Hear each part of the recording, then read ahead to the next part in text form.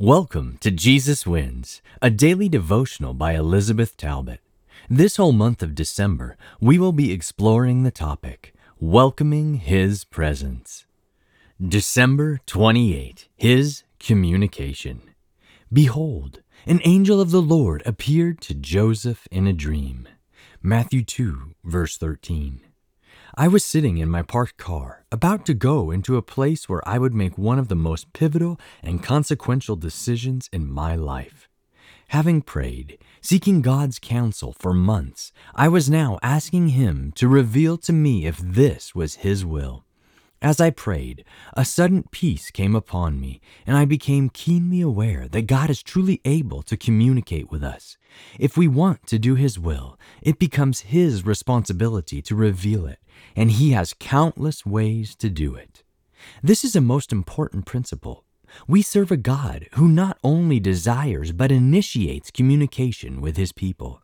In the Gospel of Matthew narratives about the infancy of Jesus, God is constantly communicating through supernatural means. There is a special star, and He sends dreams 5 times. His communication is direct and sometimes urgent. Get up, take the child and his mother and flee to Egypt, and remain there until I tell you, for Herod is going to search for the child to destroy him. Matthew 2, verse 13.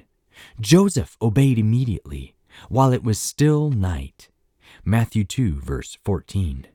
Just as at the time of Moses, when the king of Egypt gave the command to kill the male babies, Jesus, the long-awaited new and greater Moses, had to be protected from another evil ruler who was trying to cut short the life of God's appointed deliverer.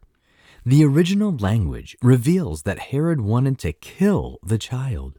And the same word is used in Matthew 27, verse 20, when the chief priest and elders persuaded the crowds to demand that Jesus be killed. Evil forces were trying to destroy Jesus from the beginning to the end. But even though humans may delay the plans of God, they cannot frustrate them.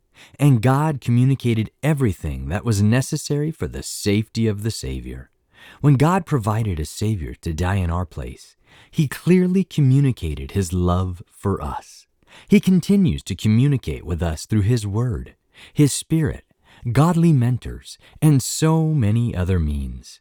If you want to do God's will, be assured that He will communicate it clearly and in a way that you can understand it.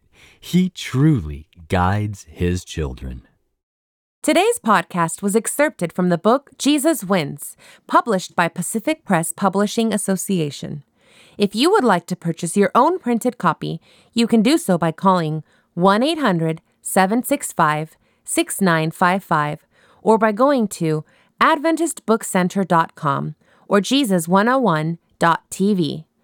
From all of us at Jesus 101, thanks for listening, and remember, Jesus wins!